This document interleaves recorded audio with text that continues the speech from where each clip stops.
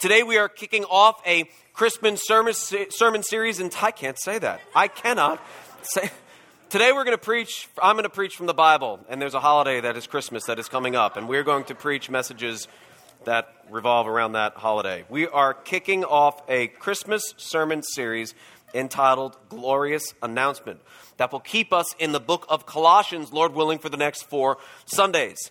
And that's the approach we've chosen to take this year as we look forward with great anticipation to celebrate the birth of our Savior, Jesus Christ. Glorious Announcement. Now, if you received my email, which I hope you did, that I send out every week on Friday, I want to encourage you to consider working Colossians into your regular Bible reading routine somehow. It's only 4 chapters long, so it's usually what I like to call an easy add-on. So I don't know what you're doing, how you roll when it comes to your time with the Lord and your time in the Word. I don't know if you're reading through the Bible in a year or reading a chapter a day or a little old, Psalms, Proverbs, a little new. There's a lot of different ways to do that. I don't know what you're doing, but whatever you're doing, Colossians, I think, offers a pretty easy way to add that on to your Bible reading if you wanted to say, you know what, I'm going to really focus in Colossians to familiarize myself with the text while our church body is familiarizing itself with the text as well through the sermon series. So if you started tomorrow, let's say, and read a chapter a day between now and the end of the month, you'll have read the book a little over 6 times. 2 chapters a day gets you through the book about a dozen times. And if you were to read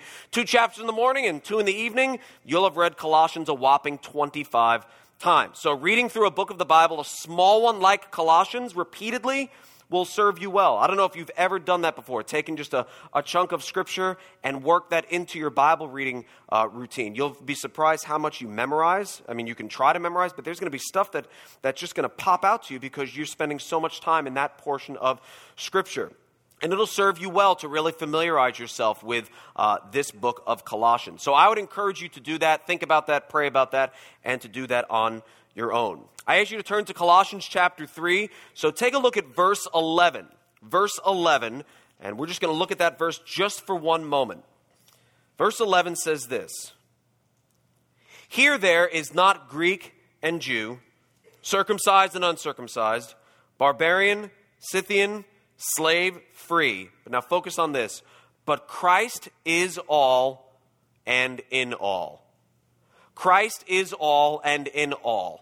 One might say that's the theme of the book of Colossians. Christ is all and in all. That's whose birth we celebrate at Christmas. That's the one whom Scripture says is all and in all. Look at that verse again. Look at the last part. Christ is all and in all. Let that sink in. That's the theme of the book of Colossians. But this is a Christmas sermon series. So let's look at it this way.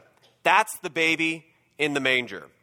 That's who we celebrate having come to earth. He is all. He is in all. And that's quite a glorious announcement. And that will be the theme to some degree to each of the glorious announcements we focus on for the rest of this series. Christ is all and in all. Now, as Christians, hopefully we do better than the world that completely removes Jesus from the Christmas season. Hopefully we do. And by and large, particularly in our church, I think we probably do. I mean, I'm sure we shop, and I'm sure we bake, and I'm sure we string lights and buy trees. We just did that yesterday. We bought a tree and brought it upstairs and set it up and start to untie it. And every year, Sarah and I look at each other and we make a joke. We go, "A lot of sap in here, a little full, a lot of sap." Anybody get that? Little Christmas movie humor. Anyway, moving on. So I'm sure there's certain movies you watch every year. I'm sure you drink eggnog with the best of them. But I'm pretty familiar with the flock God has here at Grace Fellowship Church. And I think by and large, we probably do better than the world when it comes to remembering the true meaning of Christmas. After all, Jesus is the reason for the season. Right. We keep who in Christmas? We keep Christ in Christmas. We read Christmas devotionals. We look at manger scenes. We focus on certain verses when it comes to Advent. We post stuff on Instagram. I think we do a good job of remembering the cradle at Christmas. But here's the glorious announcement. Christ is all and in all. The manger scene, the baby born to Mary in Bethlehem, is God. Not like God, not part God, not God-ish, not half God, not isn't that cute, one day he'll grow up to be a nice God. Jesus always was, is, and always will be very God. It seems as if these days there seems to be an emphasis and sometimes an overemphasis on the fact that Jesus was and is a human, a man. And that's important to remember, right? It's important to acknowledge the humanity of Christ. It's important to remember that our Savior was hungry and thirsty and cried when he was sad and rested when he was tired and needed to bathe and used his hands to work and was tempted as we are but sinned not. That's important to remember. And it's important to remember that he was the greatest teacher ever and loved the unlovable and came to preach good news, and that throngs of people wanted to be around him. But listen, the fact that he was a great teacher and the fact that he loved the unlovable and the fact that he came to preach good news and the fact that the crowds followed him, all of that is true. But listen, it's not terribly unique. It's not terribly unique. It's not Jesus specific. In fact, it could be said about a wide variety of other human beings in the world. The only thing that takes Jesus beyond the role model category that anyone can be in is the fact that he is not only a really, really, really cool human, not only 100% human, but 100% God. Not 50-50. You say that doesn't add up. I say deal with it. It's called the hypostatic union. It's not supposed to add up. Jesus was and is 100% God and 100% man. He's no less one than he is the other. And that, my friends, is when the crowd thins, both in Scripture and in our day and age today. Lots of people crowded around Jesus. Lots of people wanted to hear him teach. Lots of people wanted to see him perform miracles. Who doesn't want to see a guy walk on water? Lots of people want to see that stuff. But if you were to read a chapter of Scripture, for example, like John chapter 6, and you look at which we're not going to look at today, but if you were to look at the number of people in the beginning of the chapter and the number of people in the end of the chapter, it's very different. It's very different. Because in the beginning of the chapter, Jesus is doing all sorts of things that people want to see. He's doing all sorts of great works that serve people. Then as you get down through the chapter, Jesus starts to say things that make people feel a little awkward and make people not want to be around him anymore. And all of a sudden, Jesus isn't feeding 5,000 people, and he's not saying easy things, but he's saying things like, you have to eat of my flesh if you want to inherit the kingdom of life. And they're like, we got to go. We got that thing. I don't know what it is. We'll figure. And they don't want to be around him. But friends, there's nothing new under the sun.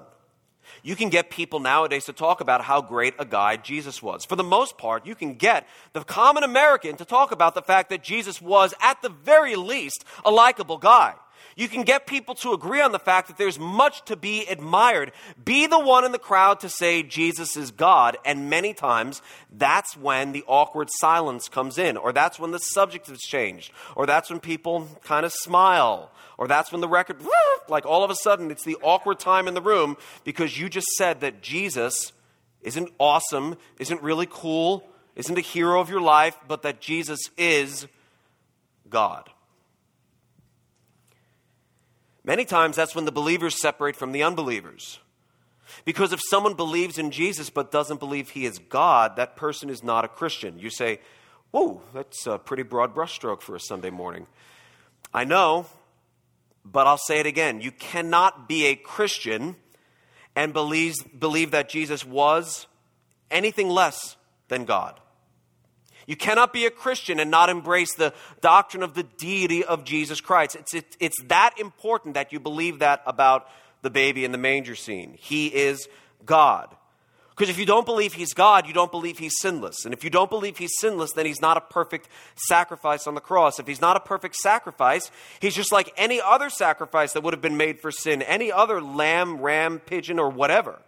And then Jesus' death on the cross doesn't stand out among anyone or anything else's.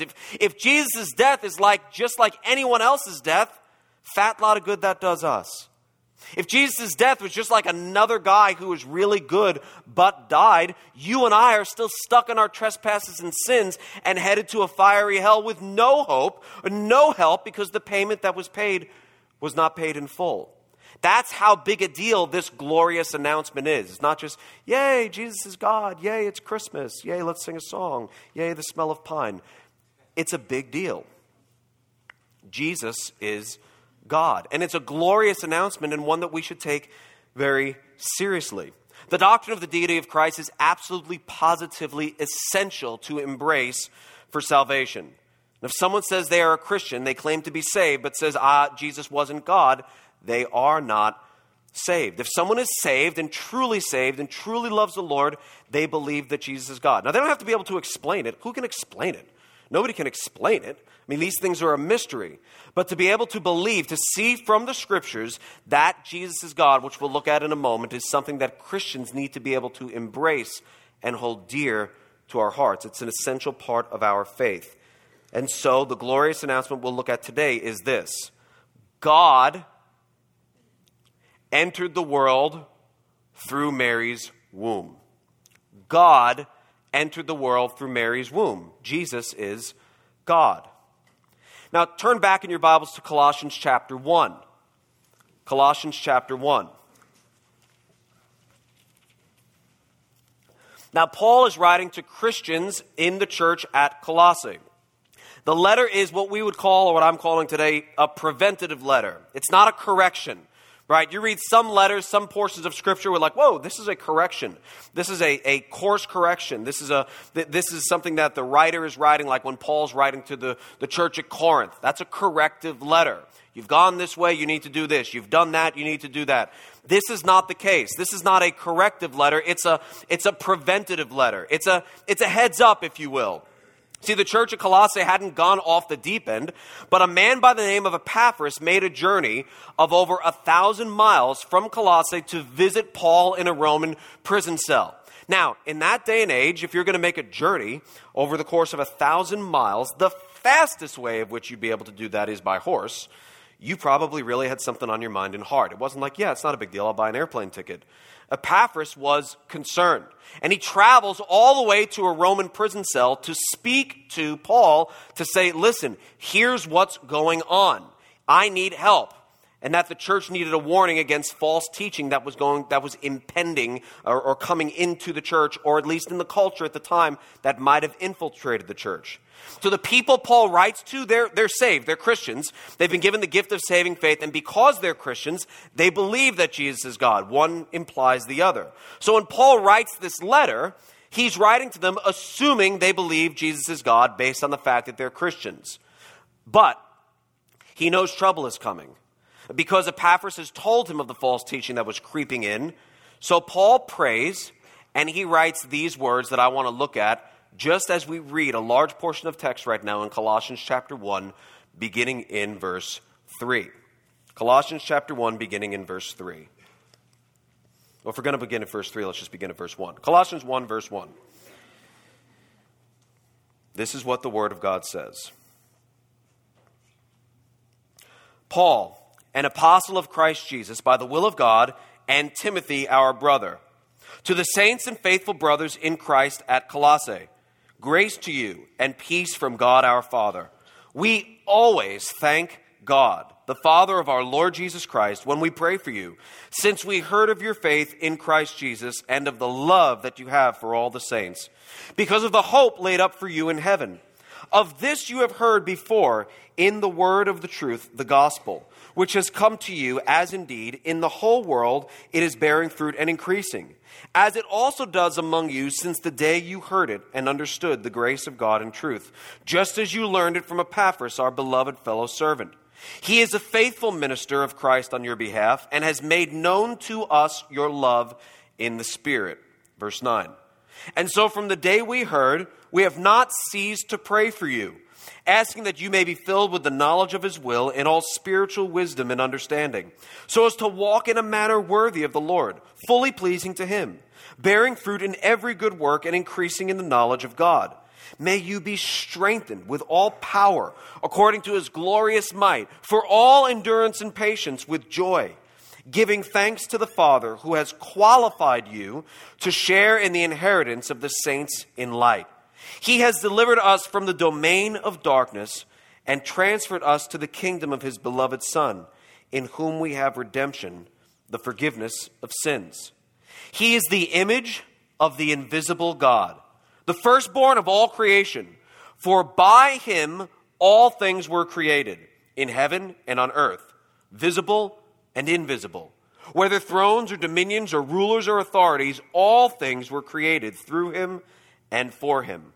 And he is before all things, and in him all things hold together. And he is the head of the body, the church. He is the beginning, the firstborn from the dead, that in everything he might be preeminent. For in him all the fullness of God was pleased to dwell, and through him to reconcile to himself all things, whether on earth or in heaven, making peace by the blood of his cross. And you who were once alienated and hostile in mind, doing evil deeds, he has now reconciled in his body of flesh by his death, in order to present you holy and blameless and above reproach before him, if indeed you continue in the faith, stable and steadfast, not shifting from the hope of the gospel that you heard, which has been proclaimed in all creation under heaven, and of which I, Paul, became a minister. Father in heaven, we come before you today asking that you would add your blessing to the reading and the preaching of your holy word. Lord, we come before you not opening this book flippantly, not reading these words flippantly, thinking, well, it's just something we can read and just get something out of. We need you to work within us. Holy Spirit, we need you to work within our hearts and our minds to be changed, to understand these things, for they are high.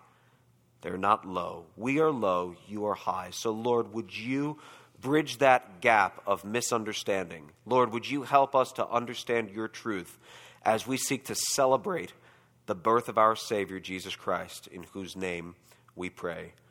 Amen. So here's the approach I'd like to take. If you believe Jesus is God, I want to show you four things that you can bank on seeing in your life that will be proof positive that you believe the babe in the manger is the God of the universe. So 4 things to look for in your life. 4 things to consider this Christmas season as we reflect on the glorious announcement that Jesus is God. So in one respect, we can look at it from an apologetic standpoint, right? How do we prove that Jesus is God? How do we answer questions to other people who say that Jesus is not God? How do we respond to people who are skeptical? And that's all well and good, but I want to take a different approach and look at us as if we're not here just to make sure that we're prepared to give other people an answer, although that's very important. What I want to do is make sure that we look at God's word and that we look at ourselves.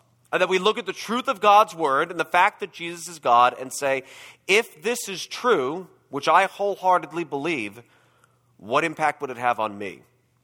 What impact would it have on my life? If I wholeheartedly believe that Jesus is God, which I would say for I don't know every person in here, but the vast majority of us would probably say, yes, I believe that Jesus is God, because I know the vast majority of us are Christians. But instead of just saying that, what impact does it have on our life? What will we look for in our own lives if Jesus is in fact God? So what I want to do is I want to look at verse 9. Colossians 1 and verse 9. Here we see what Paul is praying for these Christians. Verse 9 says, and so from the day we heard, we have not ceased to pray for you. And then he says what he's been praying for them. So he says in verse 9, and so from the day we heard, we've not ceased to pray for you, asking that you may be filled with the knowledge of his will in all spiritual wisdom and understanding. So what I'd like to say this morning is that if you believe that the babe in the manger is God, you'll grow in your knowledge of his will for your life.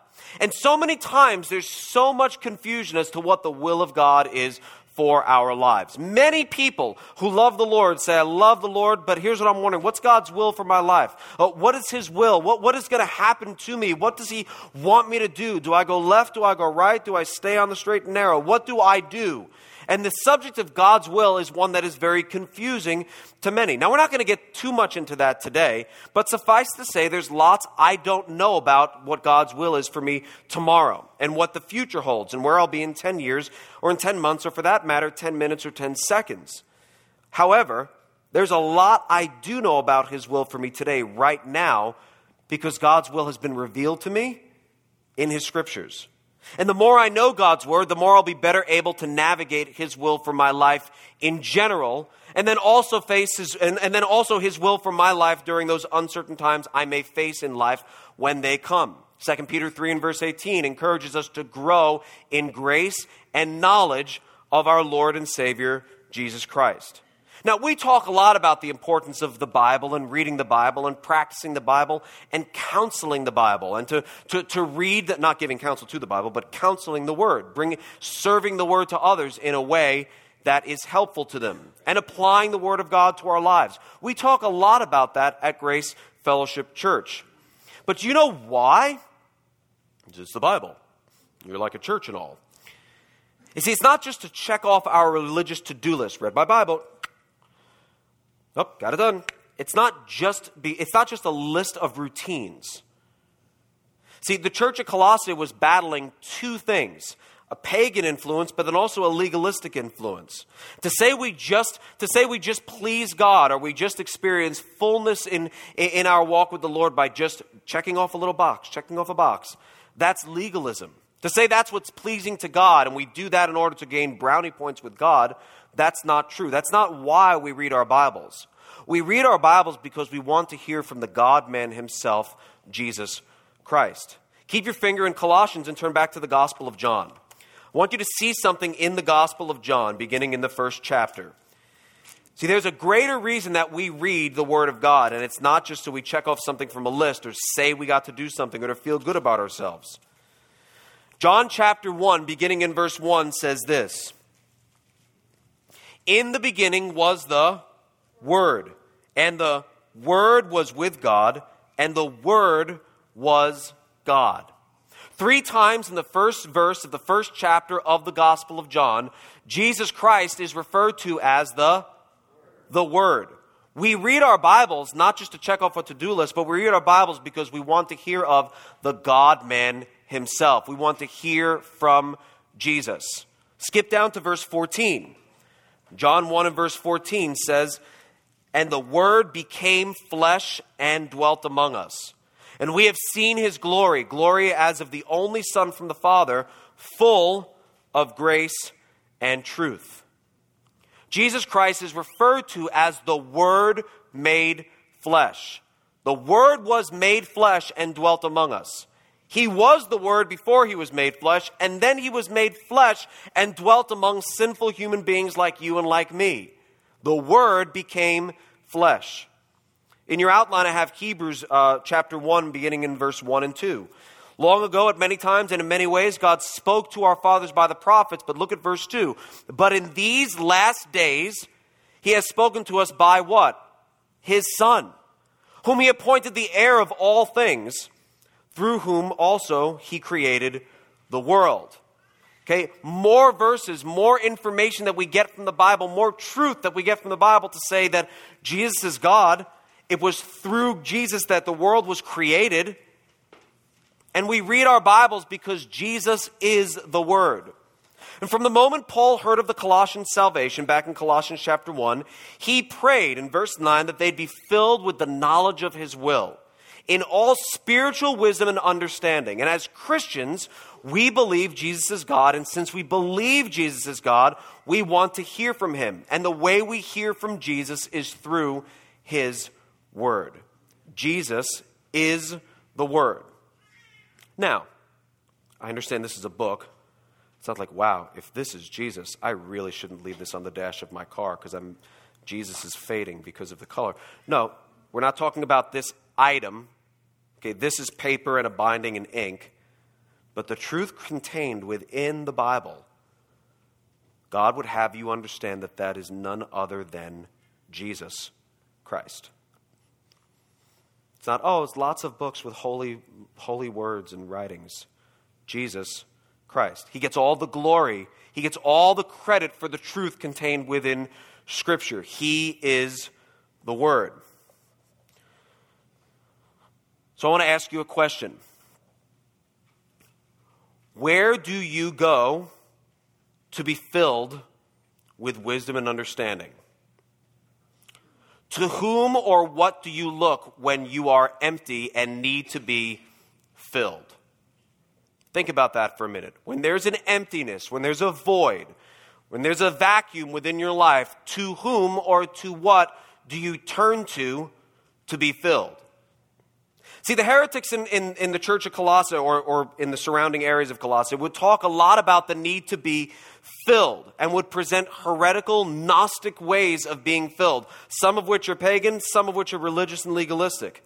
In fact, look in your Bibles. It's no accident Paul uses these terms of being filled. You see that in verse 9, that word filled? But if you skip ahead in verse 19, it's also no accident that he says that in Christ the fullness of God was pleased to dwell. Because God the Son is the only one who offers fullness for what is lacking in our lives. So it's no coincidence that Paul uses these words, particularly in this letter, particularly to this church, and he says, guess what? Fullness can be found right here in Jesus Christ. You want fullness? It's Jesus that you need to look to, because they were being told in order to be filled, they needed to look elsewhere. In order to be filled, they couldn't look at Jesus if he was fleshly, because how could anything good come from someone who was made of mere flesh? And that was a dualistic mentality, right? Meaning that there was good things that were non-fleshly and bad things that were fleshly. So the fact that Jesus would be 100% God, but also 100% man would mean that he would be null and void. And these Gnostics were saying that this cannot be the case. This cannot be the case because they had this dualistic mentality that it's either one or the other, when in reality Jesus was both and, 100% God and 100% man. So they were telling them that there's all sorts of other places they needed to look to be filled, to get that hole filled in their heart, to get their lives to be filled, feel as if they had fullness of life and had lived life to the fullest. So it's no coincidence that Paul uses these words like we see in verse 9 and verse 19. He's saying, hey, fullness, I got fullness. It's in Jesus. You want to be filled? Look, you can be filled in Jesus. But here's the thing. It's the same in our day as it was in the day of the Colossians. Maybe worse, because we have access to so many more things to turn to than people did 2,000 years ago. When your knowledge tank is empty and you're in need of wisdom, you're in need of comfort, where do you go for a fill-up? It's a lot easier to go to other people at times. It's a lot easier to go to other people that you know, people that are in your life, that you can have a conversation with, that you can talk to. And there's not necessarily something wrong with that. Maybe you look to a certain blog that you follow. Maybe it's a certain PhD that you admire. Maybe it's the next, latest, greatest parenting book. Maybe you compare yourselves to someone else so that you can feel better about yourself. Maybe in so doing, you end up feeling worse about yourself. Because you're looking for love, quite frankly, in all the wrong places. You're looking to be filled from things that were never meant to fill us. Sometimes our ears perk up when we hear somebody say something that makes us feel like they get us. Man, that's so me. I can resonate with what that guy's saying. That lady nailed it. She gets me. He gets me. She feels me. I know what she's talking about. She knows what I'm going through. If you look at a Facebook feed, what do people post most? You rarely see people posting the Word of God.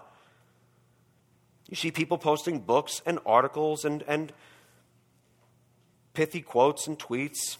And listen to me, there's nothing wrong with that. I post and tweet with the best of them. I'm not saying it's sin to do that. What I'm saying is this: where do you look to be filled? We live in a world, and I just want to call that to your attention, that we live in a world where there's lots of places to be filled. But only one filling will last, and that is Jesus Christ. We live in a day and age where there's lots of places to look to be filled, lots of places to drink from. But only one will last. Only fullness, true fullness, comes to us through Jesus Christ, the God-man Jesus Christ, the babe in the manger, because he is God. And Christmas is a reminder to us that Jesus Christ, the Word, became flesh and dwells among us today. And for Christians, dwells in us and works in us both to will and to work for his good pleasure. Philippians 2 and verse 13. What about you? Where do you turn to? Where are you tempted to look to, other than God, to be filled? Now, I look at God, but I really look at this. Think about it. What would God have you either remove from your life or just do this? Just rearrange. So, I'm going to look to the Lord first. Or it may not even be a matter of order. It's a matter of who holds the most weight in your heart. I know God's word says this, but I read this elsewhere. Who rules and who drools? Who trumps who?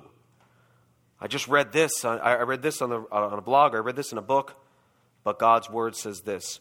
Who trumps who? Who do you compare to who? Who is the lens that you look through? Is it the world that you look through at the word? Or is it the word that you look through at the world?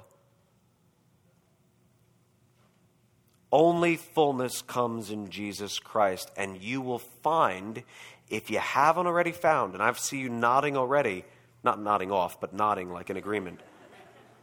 Some of you are nodding off. It's a little warm. You will find that that which fills you temporarily will always leave you wanting.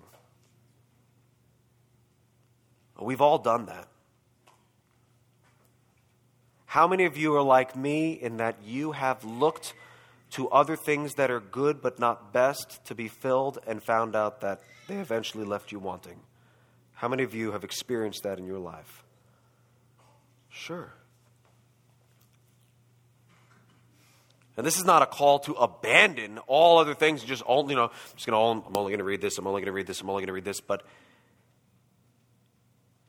it's something for us to ask ourselves. If Jesus is God, if I believe that Jesus is God, what priority does that place His word in my life? Because Paul prayed that these people would be growing with the knowledge of His will, in all spiritual wisdom and understanding. Which brings us to our next point as we continue to look at what Paul is praying for the Colossians. If you believe the babe in the manger is God, your everyday life will show it. He says it in verse 10. Look at Colossians 1 and verse 10. So as to walk in a manner worthy of the Lord. I want you to look at 3 ways that you can walk worthy of the Lord right there from verse 10. First, we strive to please Him. Do you see that? Above all else, and especially ourselves. Verse 10 says, fully pleasing to Him. Since Jesus is God, our saving faith in Him radically changes how we look at life, radically changes our goals, our ambitions, as we make it a point to be pleasing to God in all that we do. How do we walk worthy? We make it a point to be well pleasing to Him in all that we do. Not perfectly, but we always think through, what's the point of my life? The point of my life is to be well pleasing to Him. Whether present or absent, we read in 2 Corinthians 5 and verse 9. Whether I'm dead or alive, whether I'm living here on earth or up in heaven, I'm going to make it a point to be well pleasing to the Lord. Further, we look to bear fruit. Look at verse 10 again. Bearing fruit in every good work. We look to bear fruit as evidence of God's work in our lives. If we believe that Jesus is God, we're going to want to bear fruit to that effect. And I put a verse in there from Matthew chapter 7, if you have a bulletin outline. Matthew 7, beginning in verse 17, says, so every healthy tree bears good fruit, but the diseased tree bears bad fruit. A healthy tree cannot bear bad fruit, nor can a diseased tree bear good fruit. Every tree that does not bear good fruit is cut down and thrown into the fire. Thus you will recognize them by their fruits. Now, oftentimes when it comes to talking about fruit bearing, right, or how we know if we're walking with the Lord, people can get a little offensive, and they kind of get defensive, right? They get a little. You don't know? People say this. You can't say that. You don't know my what? You don't know my. Right, you don't know my heart. You don't know my heart. You can't see what's going inside my life. And the answer, according to what Paul is praying, is that is true. We are not root inspectors, but we are fruit inspectors. You can't see the roots of a tree, but you can see what? The fruit of a tree. Now, I'm not a tree expert by any stretch of the imagination, believe you me. But you can't see what's going on underneath the ground in the roots. But you know what? Based on how much fruit that tree is producing, based on the leaves, based on the branches, based on what you see above the ground, that can give you a little indication about what's going on what? On the inside. Paul says he's praying for the Colossians to bear fruit as evidence of God's work in their lives. That's another way that we walk worthy. We walk worthy because we strive to please Him, as it says in verse 10, fully pleasing to Him, bearing fruit in every good work. And then we strive to grow in our knowledge of God, increasing in the knowledge of God. So that's 2 times in 2 verses, in verse 9 and verse 10, that we see that how much Paul cares that they grow or they're filled with knowledge, with the knowledge of his will. And the more knowledge you have of God's word, the more I know of God's word, the more wisdom I'm able to act in my life. I'm able to wisely discern things that are happening in my life because I know more knowledge of God's word. So it helps that lens that I look through, that lens of Scripture as I live my life, to be a little more clear. And it's a little easier, not necessarily to understand what's going to happen next, but to understand what I should do to please the Lord. If you believe the babe in the manger is God, then you know that he goes before you, enabling you to walk worthy. Enabling you to walk worthy. Because this is a tall task. Wow. Want to be filled with knowledge, discerning things, growing in wisdom. This is all a tall task. I got to produce fruit. I'm supposed to be pleasing to God in every good work. Already I feel like I'm behind. Is this just a to-do list? Is this just some task list that I look at and I'm like, Merry Christmas. No, because if you believe the babe in the manger is God, then you know that he goes before you, enabling you to walk worthy of his calling. Skip ahead in Colossians 1 to verse 18.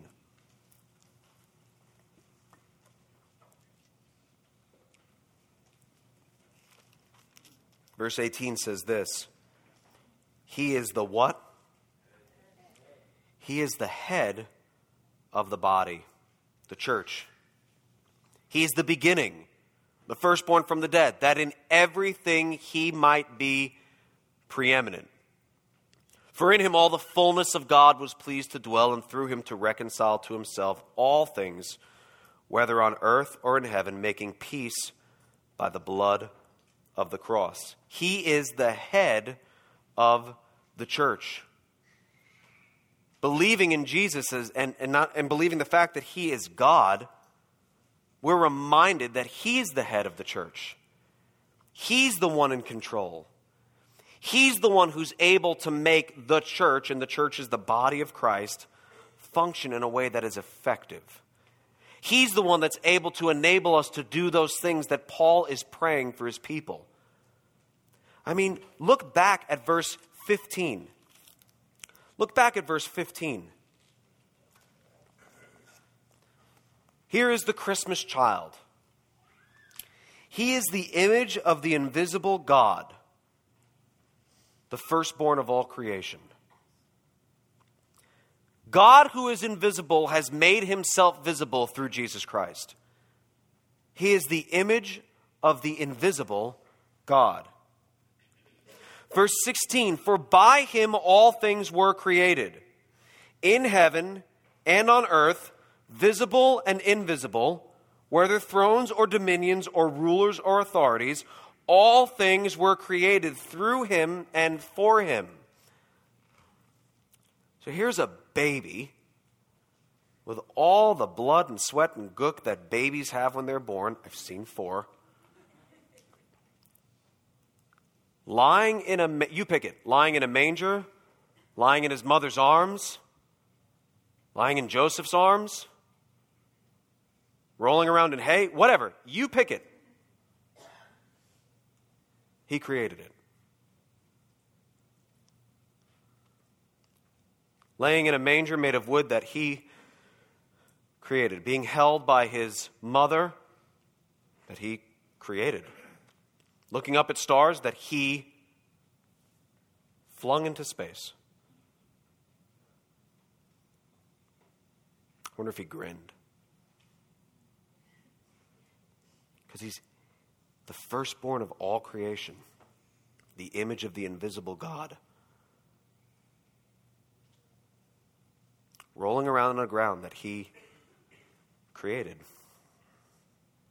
Eating food that he created. I mean, it's unfathomable.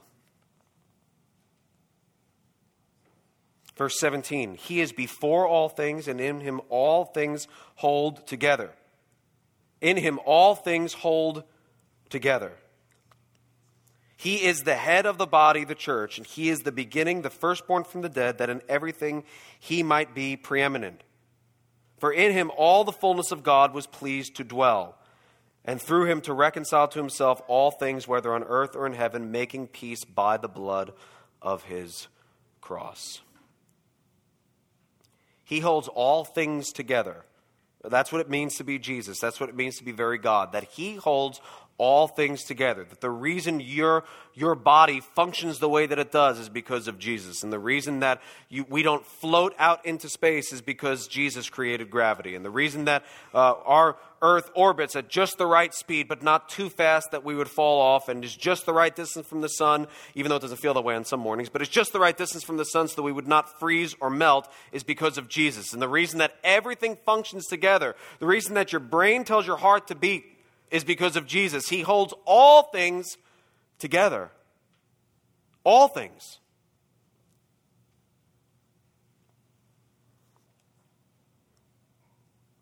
So if you believe the babe in the manger is God, then you know that he goes before you, enabling you to walk worthy. That's why we read those things that Paul was praying for the church, and we're not intimidated by it. Because God makes us able to meet those needs. God makes us able to do those things. We do our best, and it's never good enough. But God bridges that gap. He enables us to walk worthy in this way. You've believed the babe in the manger is God, point number 4, then his death on the cross was sufficient to save us from death, make us like him, and enable us to finish well. Look at Colossians 1, verse 21. And you who once were alienated and hostile in mind, doing evil deeds, he has now reconciled in his body of flesh by his death, in order to present you holy and blameless and above reproach before him, if indeed you continue in the faith, stable and steadfast, not shifting from the hope of the gospel that you heard, which has been proclaimed in all creation under heaven, and of which I, Paul, became a minister. I want to call our worship team up to the stage, and I also want to call the folks who will be helping us distribute communion up at this time.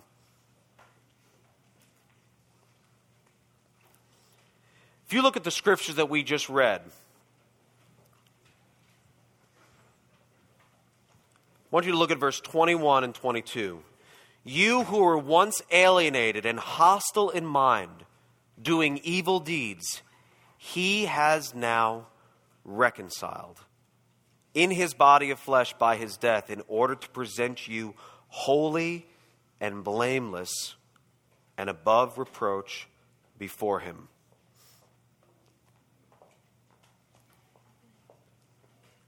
When the Christians at the church of Colossae first received this letter, and it was first read in their hearing, when they first heard what Paul was praying for them, things we looked at together today, filled with the knowledge of the will of God, filled with spiritual wisdom and understanding, that they'd walk in a manner worthy of the Lord, that they'd be fully pleasing to him, that they'd bear fruit in every good work, increase in knowledge, that they'd be strengthened with power, and that they'd endure with patience and joy. Like I said, that's a tall task list. That's a lot to do on your own. And it's something that you'll come up feeling empty if you look anywhere else for the strength and the power and the wisdom to do that other than Jesus Christ. But today we're reminded and we celebrate the fact that we have been reconciled by Christ in his death, burial, and resurrection. And we celebrate that in communion. Look back at verse 12.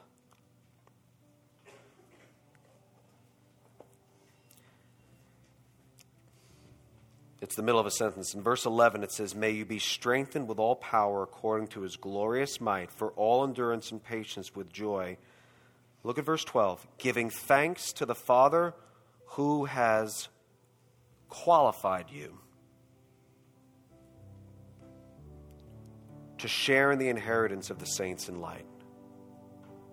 He's qualified you. He's made you qualified. By yourself, disqualified. By myself, never qualified.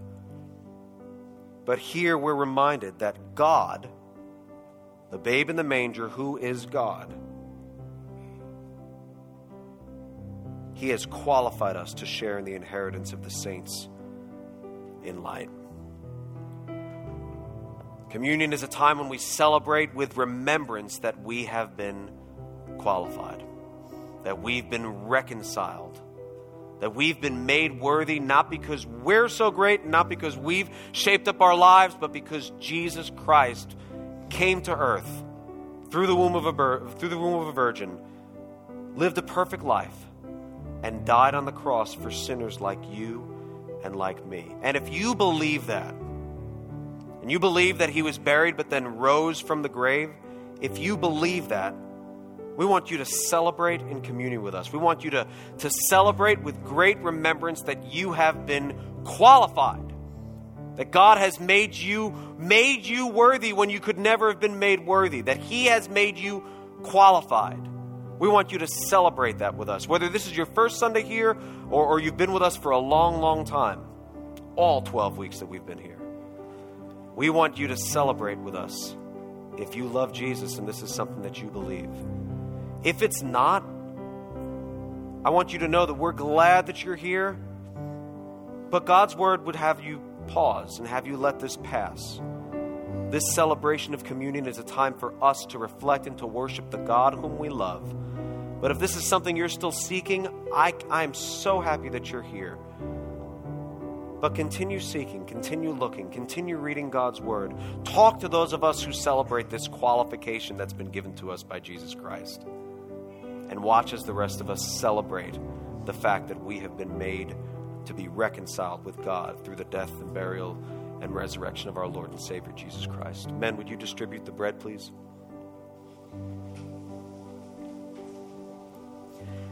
As the bread is being distributed, here's what I want you to do. I want you to say to the Lord in a prayer, show me the real meaning of Christmas and what it means that Jesus is God. Show me the real meaning of Christmas and what it means that Jesus is God.